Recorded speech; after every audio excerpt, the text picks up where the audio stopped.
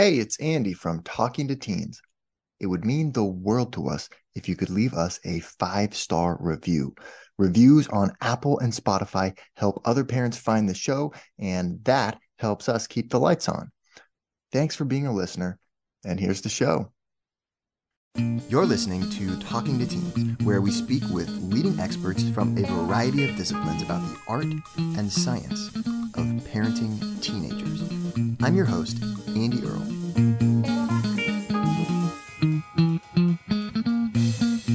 We're here today with Leidy Klotz talking about his book, Subtract, The Untapped Science of Less.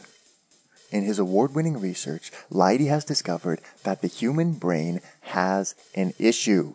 We are very quick to add things when we're trying to solve a problem or make something better, but we overlook the other solution, taking something away, subtracting something.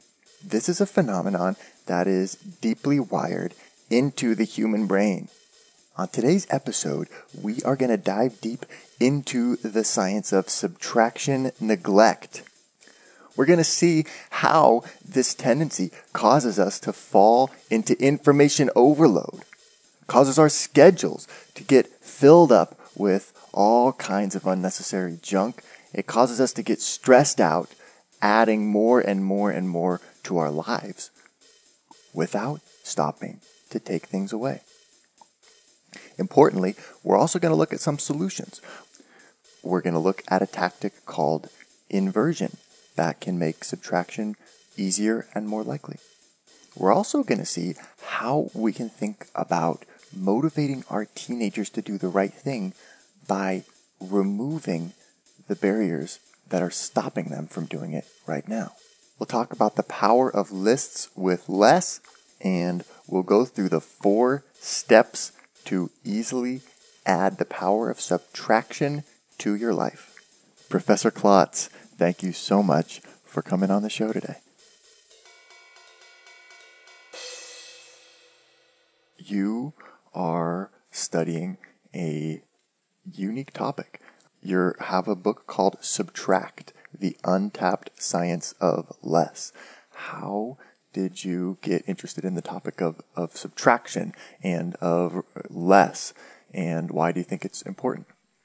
Yeah, it all started when I was playing Legos with my 3-year-old, actually. So we're basically building a bridge as best as I could tell what he wanted to do. And the problem was that the bridge wasn't level. So one of the support columns was longer than the other one. And so I tried to fix this problem. I turned around behind me, grabbed another block to add to the short column. By the time I had turned all the way back around, he had subtracted a block from the longer column.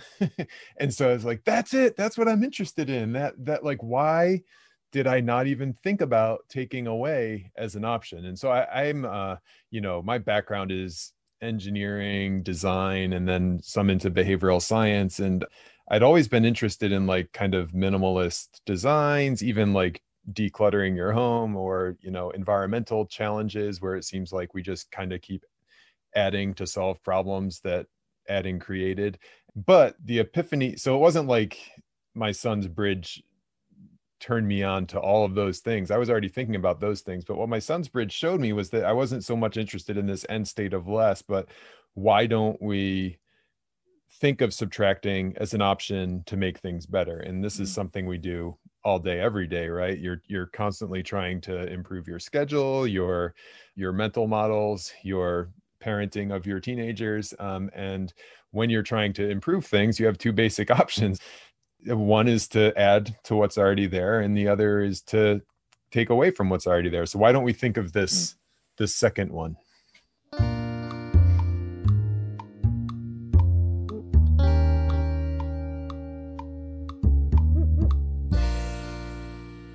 One of the things that I found really interesting was this study where you had a bunch of squares that people could click on, Yeah. and you wanted them to make the pattern to be symmetrical on both sides, and you found that people were much more likely to add them than take squares away in order to do that. I'm glad you picked that one out. I mean, so after my son's bridge, I was like, well, there's been tens of thousands of, well, at least 10,000 hours worth of study that have gone into this. And what we found with the study is really close to what happened to me in that moment, which was I didn't think of subtracting as an option, added, and then moved on. And that's basically what can happen in our own thought processes. And one of the most convincing things that we had in our experiments was these grid patterns, as you mentioned, Andy, because they're devoid of context, right? You can always explain, oh, well, you're adding to Legos. That's just what you do with Legos. Or you added to this soup recipe, but maybe that just means people like to add to soup. But the grid patterns were just this thing that nobody had encountered before that we created. And we even made a version that it was inarguably better to subtract, right? So we had a grid set up where there were 4 quadrants to the grids, and the task was to make the quadrants match or be symmetrical, top to bottom and left to right. And then we would pre-design these patterns so that there were extraneous marks in one of the quadrants, right? And so Yep. and then we said to people, do this in the simplest way possible, make this symmetrical in the simplest way possible. So the simple answer was to subtract the 3 from Yep. 1. But more often than not, people would add to the 3 and Right. miss the right answer. Hmm. Andy Hales, who's one of the co-researchers on the paper, came up with it, and it went a long way to showing that what's happening is that people aren't thinking of this. One of the kind of follow-up studies we did with the grids was to have people solve the grids multiple ways. So you say, okay, here's the grid. Now figure out 3 different ways to do it or 4 different ways to do it. And then Mm. eventually they'd stumble upon the subtractive option. And when they did, they'd be like, oh, that's obviously the better way to do it. Way better. Yeah. So Yep. that shows that the reason they were not doing it was because they weren't thinking of it. It wasn't that they were thinking of it and then deciding against it. Yeah, they weren't like, oh, it's just better to add. It looks prettier when I add more boxes. Right. They really just jumped to the adding and kind of overlooked the possibility of even solving the puzzle through subtraction. And so, why do we do that? What's going on there? I thought you were going to give me the answer to that. Yeah, the definitive kind of paper that got published in Nature stops at okay, this is, we have this mental search process, and this is something that we do in other cases too, right? That you think through options. So your brain is searching for potential responses.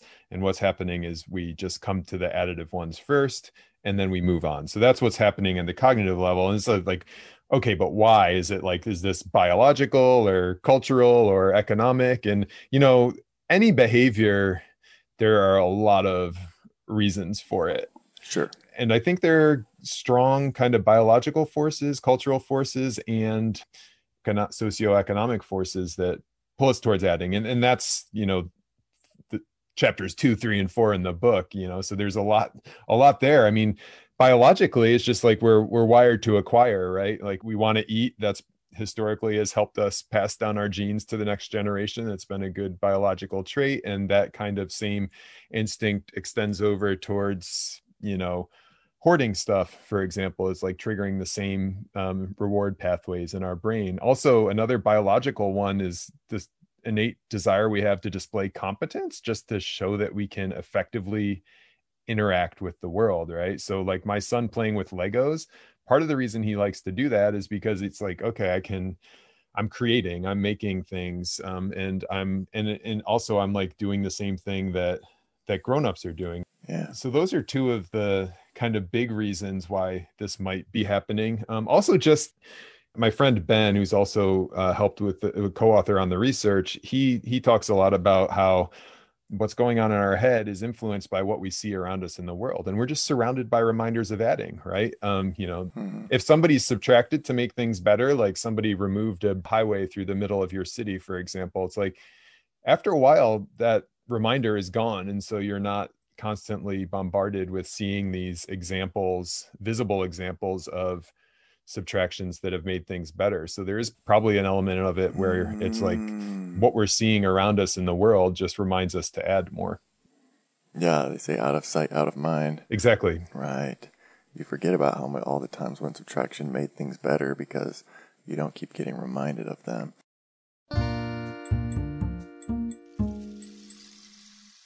You also had some studies showing that, like, when people were distracted, when you had them trying to do other sort of different tasks, or you have numbers flashing across the screen at the same time as doing the grids, then they're even less likely to be able to find subtraction as an answer to the problems.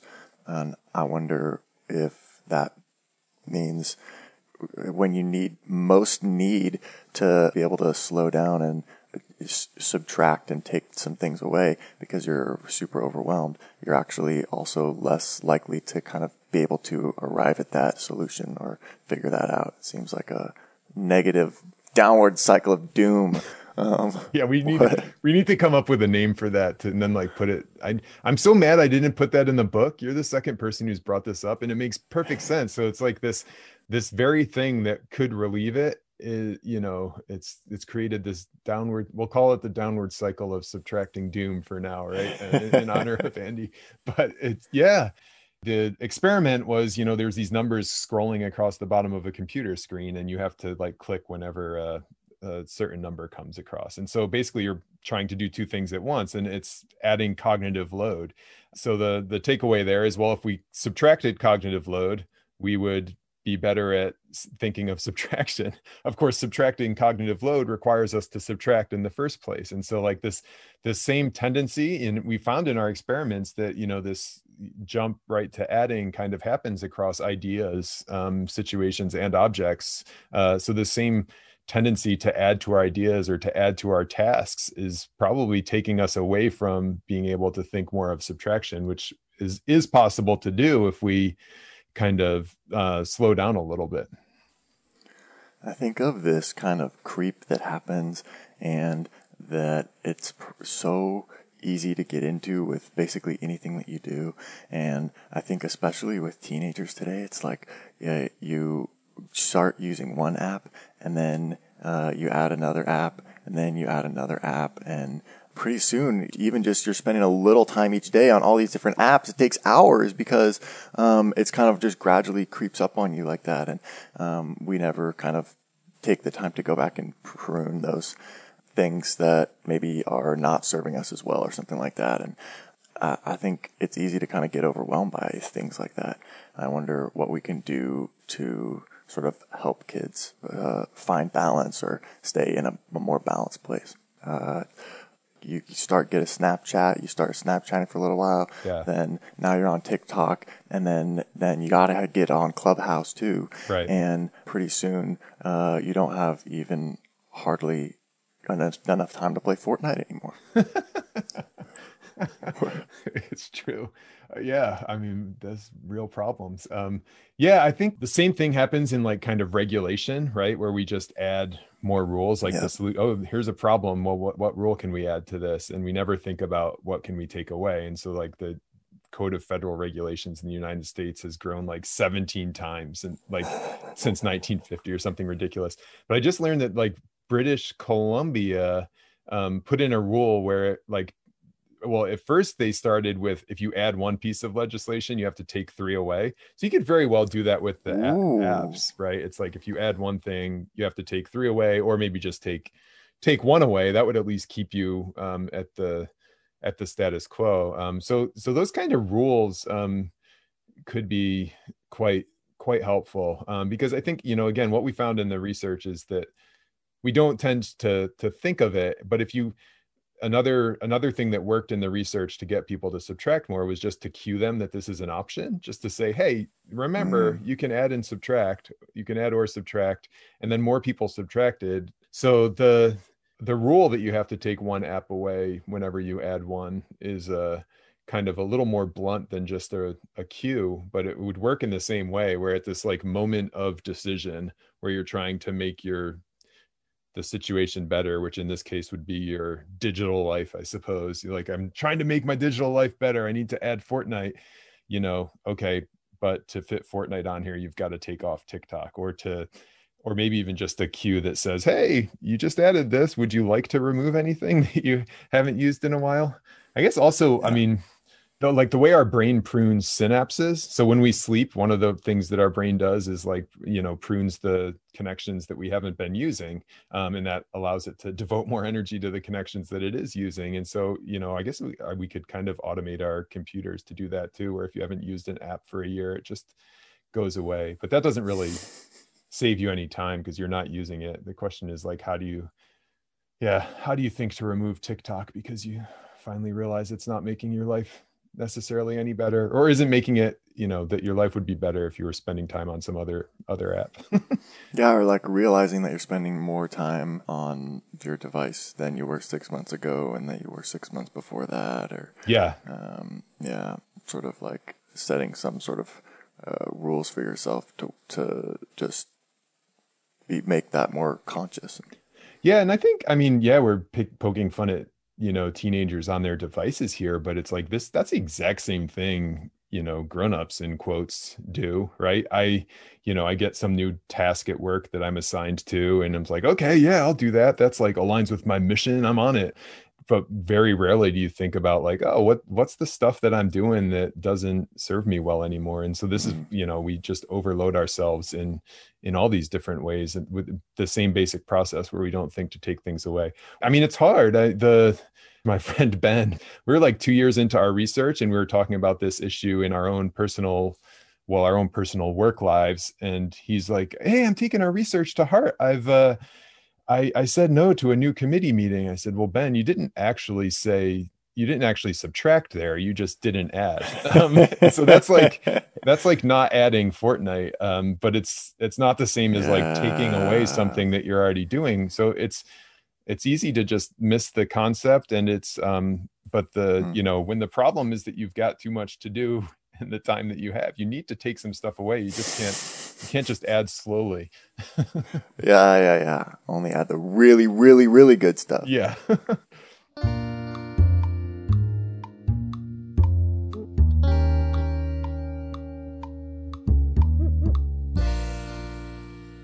So talk to me about the idea of inversion.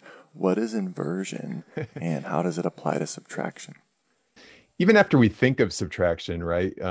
One of the reasons we might not choose it is because we perceive it as something that's bad, right? And of course, the whole premise of the book is like, of course, there's times when subtracting is bad and makes things worse. But what we're specifically talking about is when taking something away makes it better. And so one thing is to try to continuously explaining that. It's like, no, subtraction is not bad. Subtraction is not bad. But subtraction just does have a negative valence. I mean, there's, valence being like how people feel about a word. And there's researchers who will go on the internet and code all the words and what they're associated to. And you can figure out, okay, this word has a neutral valence, this word has a positive valence, this word has a negative valence, and subtracting has a negative valence. So until everybody reads my book, it's going to have a negative valence.